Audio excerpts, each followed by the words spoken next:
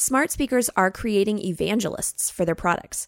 If we have a positive experience using our speakers, we're going to tell people. And word of mouth suggestions is one of, if not the most powerful and organic forms of marketing we have to our advantage. Along with voice technology growing in popular knowledge, it will just become a thing.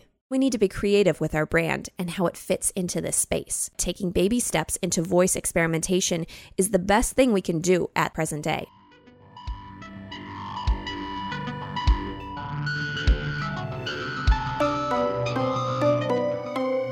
Today's episode is about voice assistants and advertising. My name is Gina Isham, head of audio at Dreamer Productions and Stageham Entertainment, and this is the Sound and Marketing Podcast.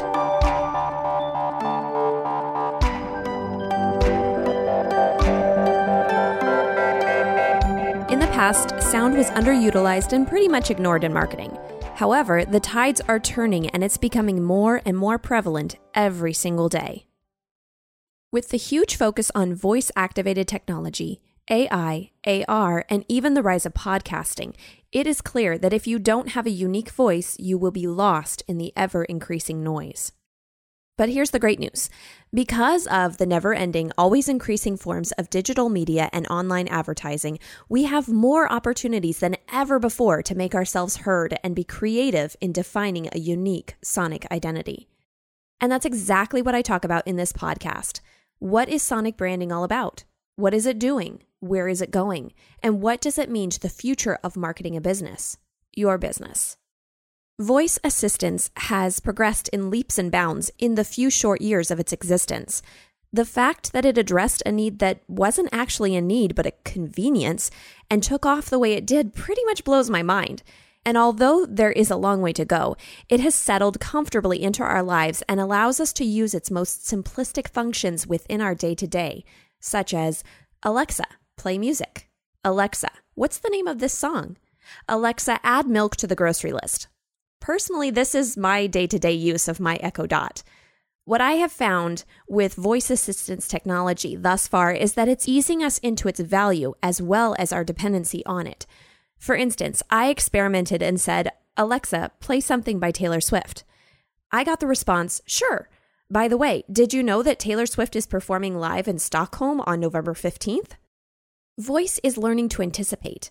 This is slightly reminiscent to me of a Google search inquiry. You start typing something and suggested searches start to appear as you're typing. Knowing that Taylor Swift is playing in Germany does me little good, seeing as I live in California and have never been to Stockholm, but maybe it gets me to ask a follow-up question like, when is she playing in LA? Something like that. So what does the world of online shopping look like with this new option of voice? As consumers are still far more familiar with search by screen than by voice, there are a lot of shopping options that are not widely used. According to the March 2019 Smart Speaker Consumer Report, 40.2% of smart speaker users in the U.S. find recipes and cooking instructions using their devices, and 26.1% do so monthly. Of the most common questions consumers ask voice assistants, 23.2% of questions fall into the restaurant category. So, it seems the trend as of now is on food. Starbucks, Seamless, and Grubhub have figured this out and have invested heavily on voice activation, delivery, and takeout skills with Alexa. They, along with many other retailers and food companies, have taught Alexa skills to make it that much easier for someone to order from them as well as order from them again. Ordering from voice solely can get complicated, especially with more complex orders. However, once the voice assistant can get that order correct, it has been logged into its recall memory, and the user then has access to reordering it again, but without the initial rigmarole.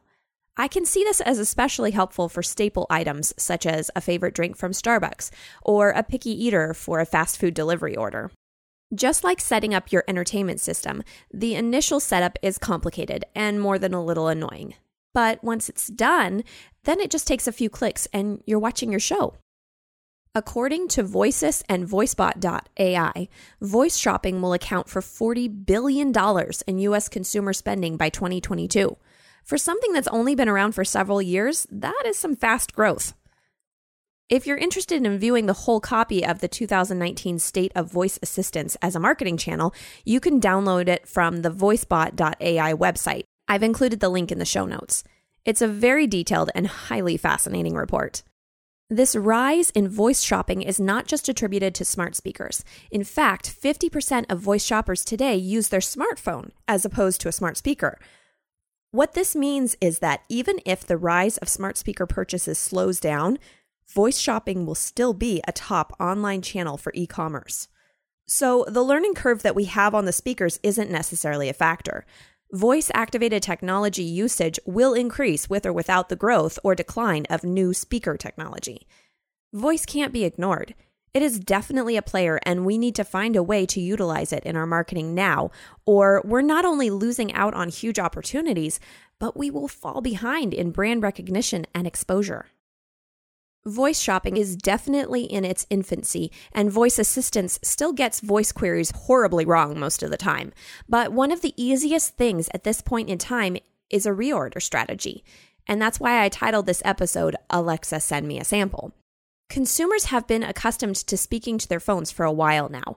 We ask for directions, we search for the weather in the news, we constantly kill trivia. Interacting with our computers through voice has become relatively normal. We expect to get the right answer, and we trust, whether we should or not, the answer given to us. In so saying, it appears we have become amenable to voice advertising. Adobe Digital Insights conducted a survey and found that 43% of those surveyed find voice ads less obtrusive than TV, print, online, and social advertising. 42% found them to be more engaging.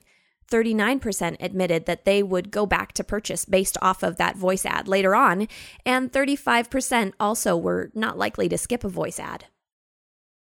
In my past episode with Scott Simonelli from Veritonic, we spoke about how those audio-based ads that listed all the disclaimers actually were received better than text disclaimers on a video-based ad. I was not expecting that. Colin Morris, director of Adobe Analytics, has a theory on why this is. He says, voice ads have the power to resonate more emotionally and personally with a customer. The control is put back into the hands of the consumer with ads delivered based on the information they opt to provide to us, making the content delivered relevant and engaging, enhancing the customer experience. Colin goes on to claim, and I tend to agree, that the demand is there. Now it's just a race to see which brand captures the opportunity first. Smart speaker purchases may have begun to slow, but the frequency of use of those already incorporated into the home has remained consistent. Those of us that have already opted into the tech are using it and learning it, and those that are not will eventually. As this new technology advances and evolves, we'll be seeing more and more opportunity to learn and grow alongside it. We're already doing that. We're learning how to add a skill onto our smart speakers or say the right key phrase alongside those companies and developers that are figuring out how to make that possible right now. As we get more accustomed to this action, we'll feel more receptive to trying out all the new ways of using voice as they present themselves one by one. Voice will be in everything. Cars, wearables, smart speakers, ourselves, maybe? Here's my theory. Smart speakers are creating evangelists for their products. If we have a positive experience using our speakers, we're going to tell people. And word-of-mouth suggestions is one of, if not the most powerful and organic forms of marketing we have to our advantage. That's why we read the Yelp ads, ask advice from friends and family, read review after review after review before making a decision or not making a decision. As this word of mouth spreads along with voice technology growing in popular knowledge, it will just become a thing. Like having to have a smartphone rather than a flip phone, or having to have a Tesla over whatever car you currently own that works just fine. You know it's true. We want what we see, and when we see it more and more, we want it more and more. So we'll get it, eventually. We may not need it, but we're going to have it. That's just how our culture and society works nowadays. So if this is the way of things, then we need to be creative with our brand and how it fits into this space. It may not be clear now, but taking baby steps into voice experimentation is the best thing we can do at the present day. The audio revolution is a free-for-all right now, even with this podcast. As far as I can tell, I'm the only one reporting on what I'm reporting on. This could be to my advantage, so we'll see where it takes the Sound in Marketing podcast as well. If you are e-commerce, the idea of sending a sample through voice technology has most likely already occurred to you. But for those of us that are not e-commerce, it may be harder to come up with a way to utilize voice skills and UI and all of that. Other than having Alexa know what the Sound in Marketing podcast is, I haven't got it figured out yet either. But you better believe I'm working on it. I want this podcast to give you the information you need to create a successful sonic brand identity. As you join me on this journey, I hope that you'll reach out and tell me what you find interesting, things you'd love for me to expand upon, things that flat out confuse you, or you have no idea how to even begin comprehending. Let's break it down. This voice-accessible world is new to a lot of us, and its outlets are growing each and every day. It's new and ever-changing. That's why I'm here, to help bridge that gap between traditional marketing and this whole new way of thinking.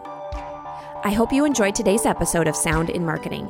Don't forget to follow and subscribe on iTunes, Spotify, Google Play, iHeartRadio, and Stitcher. And don't forget to enter promo code Sound in Marketing for your 1-month free trial of Stitcher Premium.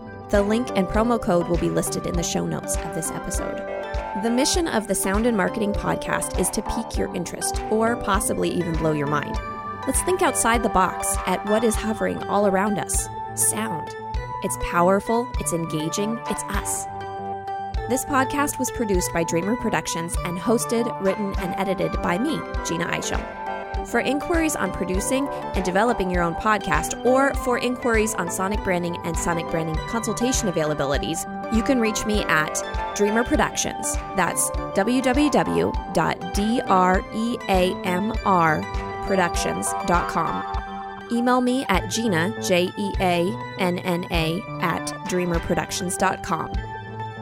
You can also connect with me on LinkedIn or follow me on Facebook. Let's make this world of sound more intriguing, more unique, and more on brand.